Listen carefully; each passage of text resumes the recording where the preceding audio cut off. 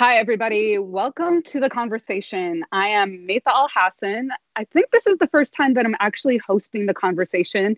It's a very special one, too. We have comedian, creator of Hulu's series Ramy, actor, star of HBO's special Feelings, and a Golden Globe winner, Ramy Youssef. Hey Maitha. Yay! Hey Maitha. I'm glad to be the first guest on you hosting it. Want to have it any other way. I also forgot to add one thing in that intro, that exuberant intro. You are also most recently a GQ star. See some of the images there in a second, but I might even be a little bit more. Yeah, here we go. I might even be a little bit more envious of this than the Golden Globe nomination. And I should say admiration because we actually have an episode on this season about the fact that envy can lead you to certain things. But you're wearing $4,000 Gucci coats and I live in Los Angeles. I should not have that deep envy, but you look great. Thank you for that. Thank you for doing that for the culture. Before we dive into what you're here for, which is we're going to have a conversation about season 2 of Ramy. It was critically acclaimed for a season. You were nominated for a Golden Globe for your acting on that show, and you won it. We're going to talk a little bit about that. But season 2 drops May 29th. And again, it's already getting rave reviews. And we're going to delve deep. We have a whole 22 minutes, half hour to have this conversation. I want to start, though, by going a little bit back. And actually, before I do that, I want to be a little transparent. Ramy and I have known each other for about a decade now. So it's been quite a pleasure to watch this journey of somebody who started out working at an Apple store, going to school, going to acting classes, and then made his way through the comedy circuit in New York to LA. And now he's here doing all the things that I mentioned under the age of 30. I don't know if you guys can believe that, but that's absolutely true. You did know me when I was at the Apple store, huh? I remember that. Man. Yeah, you gave me solid tips. Yeah, solid tips. You were always a good friend. Basically, the moral of the story. But I want to go back to that even a little bit before. When, for you, did comedy leave a mark on your soul? That might sound pretty heavy, but was there a joke? Was there a set? Was there a punchline that for you transformed everything? This is my way of life now. I think the first time I really experienced comedy was my uncle, maybe I was 9 or 10, letting me listen to some Carlin albums that, my parents definitely wouldn't have wanted me to listen to. And I remember just like being really blown away by the perspective and how something so political could be so funny. And I felt like from a really early age, politics was just such a thing that was talked about in my household and kind of defined a lot of our, experiences as immigrants from the Arab world. And so Carlin just kind of blew my mind. I remember then afterwards, Jon Stewart really blew my mind, Chappelle, just all these people who I was like really in awe of. And then, for me, I was always making things. I kind of just like was, from an early age. I think I bought my first camera when I was in like the 3rd grade, back when like Amazon would take like 2 months to ship. But I was making things, and then it very slowly grew into like being on camera, writing, eventually became stand up, and then kind of circled back now with Ramy into, making things in a really, full way. Yeah, what I love about your comedy and what the Ramy series does is that it is not ruled over by politics in a didactic way. Politics is interwoven into the story. So let's jump into the conversation of what Ramy is about. I've seen it written as semi-autobiographical. I really love the way that you describe it as emotionally autobiographical story of overlapping identities, of a family that has overlapping identities, Egyptian, Muslim, and Jersey folks. And all those matter. All those play into the story that you're telling about not just Ramy, the title character who you play in the show, his journey, but the people around him, his friends, his family, his mom and dad. What does it mean to continue to have a relationship as an immigrant in America, in Jersey, in a post 9/11 moment? In season 1, you did deal with what happened when the character of Ramy was in school when 9/11 happened in Jersey. But there is this atmosphere that's happening in the back of the story of these characters. And I just want you to delve into a little bit of why now, what's the urgency of the storytelling? And I want you to think about, I'm sure it gets overdone how people talk about representation matters as a hashtag, but I love what writer Hanif Willis Abdurraqib says about representation, which is that representation can be simply the ability to imagine a shared experience with somebody who's larger than life, and how your characters do that work instead of just filling in for the Muslim experience. Yeah, I mean, I think that, creating this family that is, and creating this character that I think the semi-autobiographical is obviously a big point, right? Where for me, it's putting a lot of emotions into the fiction space. And what I'm really interested, if there's one thing I'm really interested in representing in a show like this, it's actually a little bit bigger than even calling it straight up a Muslim story, but it's the story of someone of my generation trying to grapple with having genuine faith and being, someone who's driven by his ego, by desires, by the world around him, and still trying to hold on to his faith. And to me, that is the most interesting thing to try and zone in on, because I think that whether someone is a person of faith or not, everyone is really wrestling with their higher self and their lower self. And everyone is really trying to deal with, who they want to be and who they actually are. And so this show is about that wrestling match, and it's about a family that's going through that. And then we add the layers that they are Egyptian. Then we add the layers that they are Muslim. And then we add a lot of the specifics that they're from New Jersey. But, I think in terms of like representation, this often gets billed as like the Muslim show or something like that. And that's obviously like a very difficult thing to pin down, especially because a Muslim identity is so varied and is really not, it doesn't really belong to one race, one group, certainly not one family, definitely not one show. But those are the things that I think seeing again, like someone like myself, but who's really earnestly trying to be a part of his faith without mocking the faith, which is definitely something unique for comedy. Even some of my favorite references that I listed between Carlin and Stewart and Chappelle, maybe not Chappelle, but I would say between Carlin and Stewart definitely are like, Carlin jokes about God, like, for most of his comedy against God, so we certainly are taking a different approach here. Yeah. And this season, there's an uptick around the stakes of faith. And there's an introduction of a new character. We're going to see a clip in a second. And let's just jump into it and see what a taste of the season tastes like. I feel like I have this emptiness, like this hole inside me that I keep trying to fill, but I can't. And I've tried to fill it with sex and porn, but it only makes things worse. It's like the more people I'm with, the lonelier I feel. I went to Egypt to try and find something, and I just made my whole life worse. I want you to be my teacher. I want to take the bay. I want to kill my ego. How do I know I'm not just another one of your desires? I don't want to have sex with you. I didn't think you did. Okay.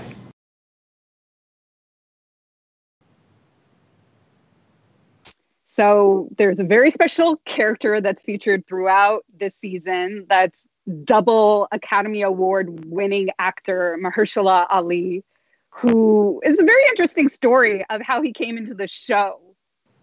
Yeah.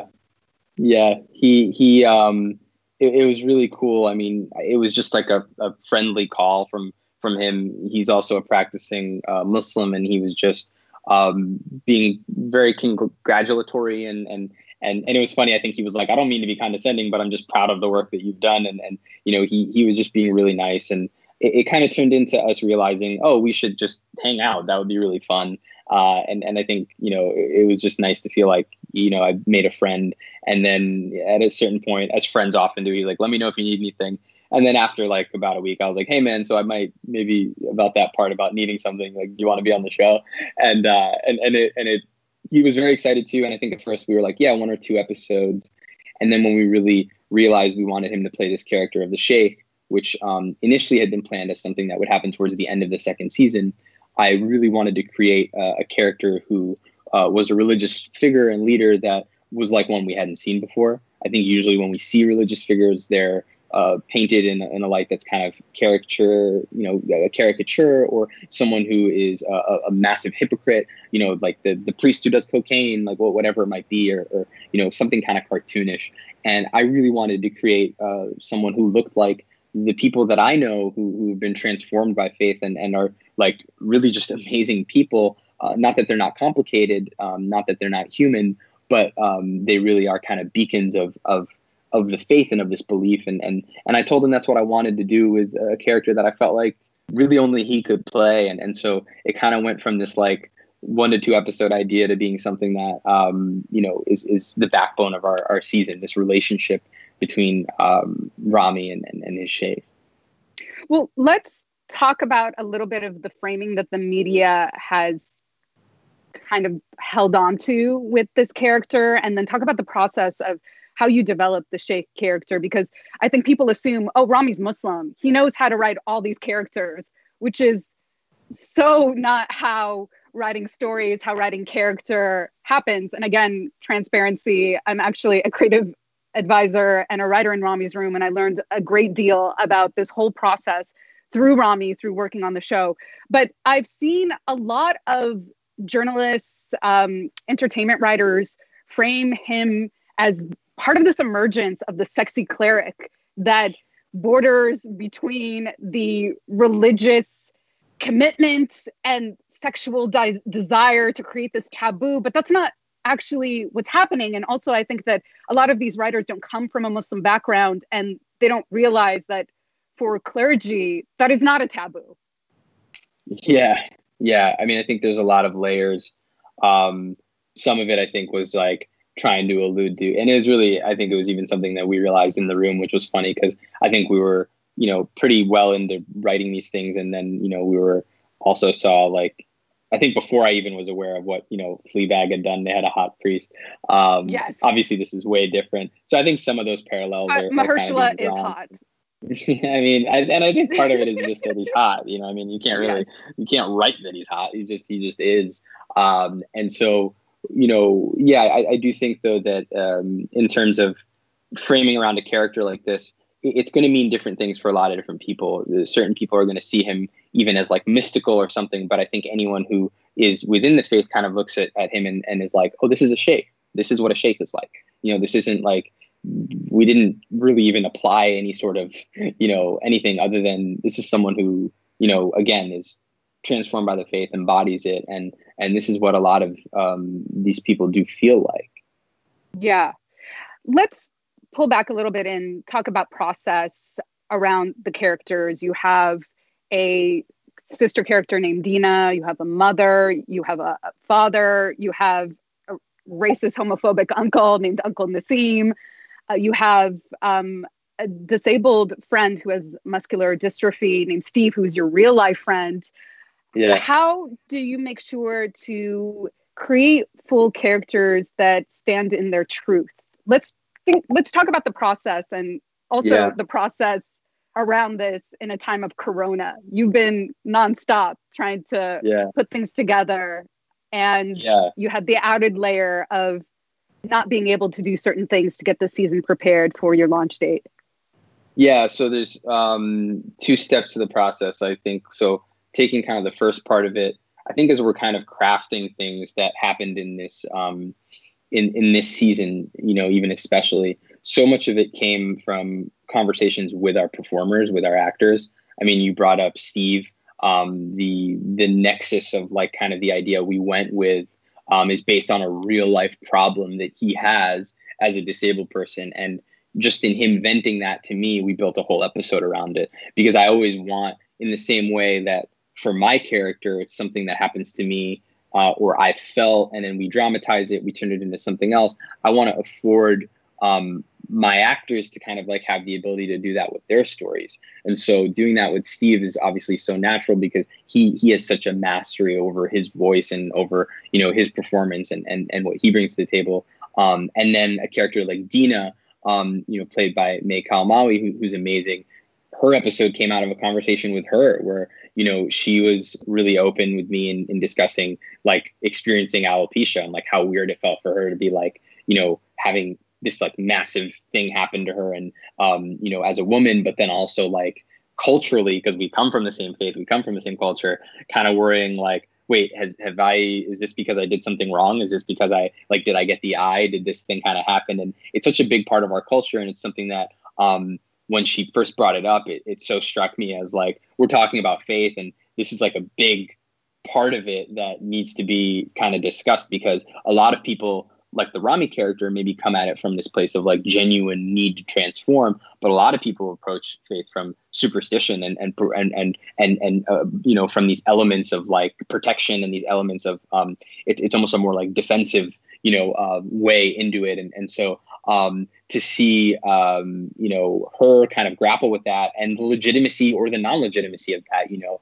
and kind of the history of that and all of those things again felt really real to her. And so like you watch that and you see her performance and you're like, whoa, it really feels like she's going through it, and it's kind of exciting because, you know, on a level she did, and so I think like that's something that's really exciting again for me. With it's not with every episode by any means, but when we get the opportunity to be able to do it, it's really cool. And then a lot of the times, again, it's like growing our characters to the places that we feel like they should go after we've learned about them. We learned about them from season 1, and then, you know, hopefully, you know, we learn more from season 2 and can kind of incorporate it.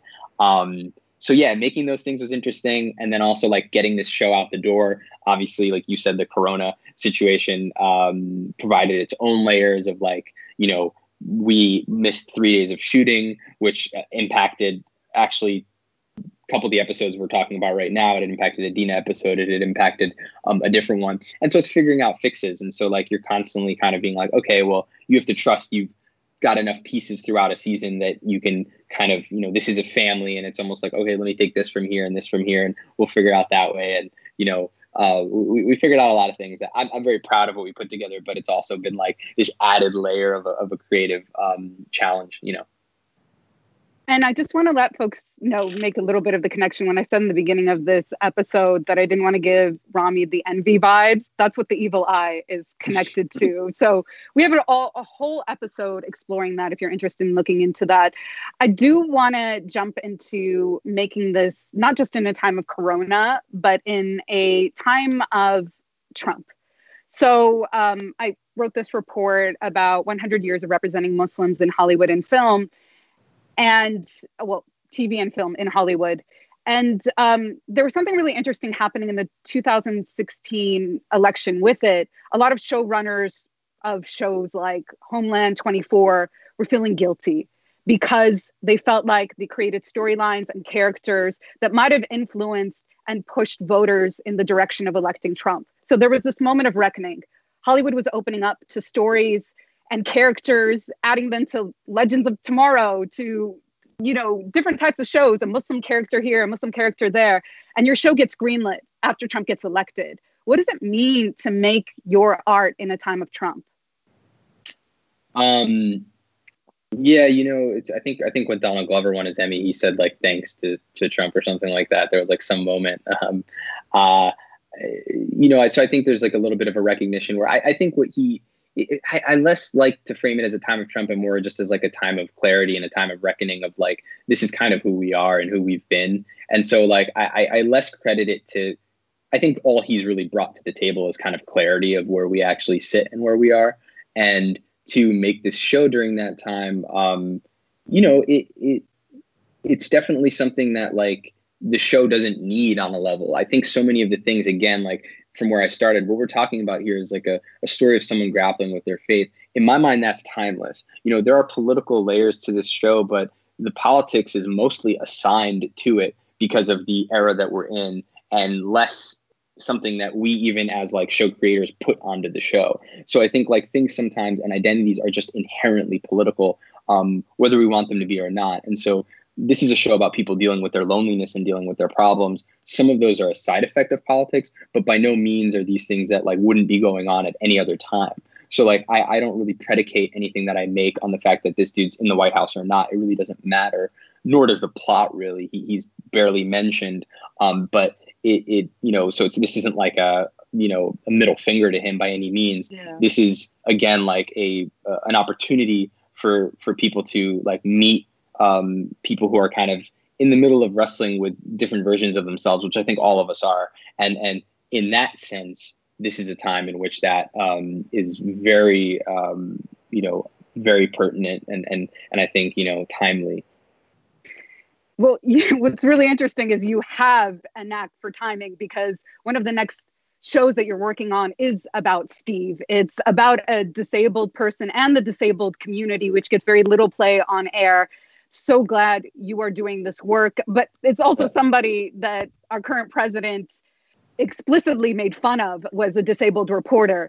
So it's such imperative work to be doing in this moment. Unfortunately, the conversation already went. We have to wrap up. In a couple of sentences, what are you most excited about people seeing this season on Ramy? I'm just excited for the conversations that people will have. All of them, like in their totality. This is a show that is built to be loved. It's built to be criticized. It's built to be discussed. And I'm very excited to see that happen. And I just, excited for people to laugh. Hopefully we could all kind of like, use that right now. Thank you so much, Ramy Youssef, Golden Globe winner, GQ star. Thank you for coming on the conversation. Thanks, Nathan.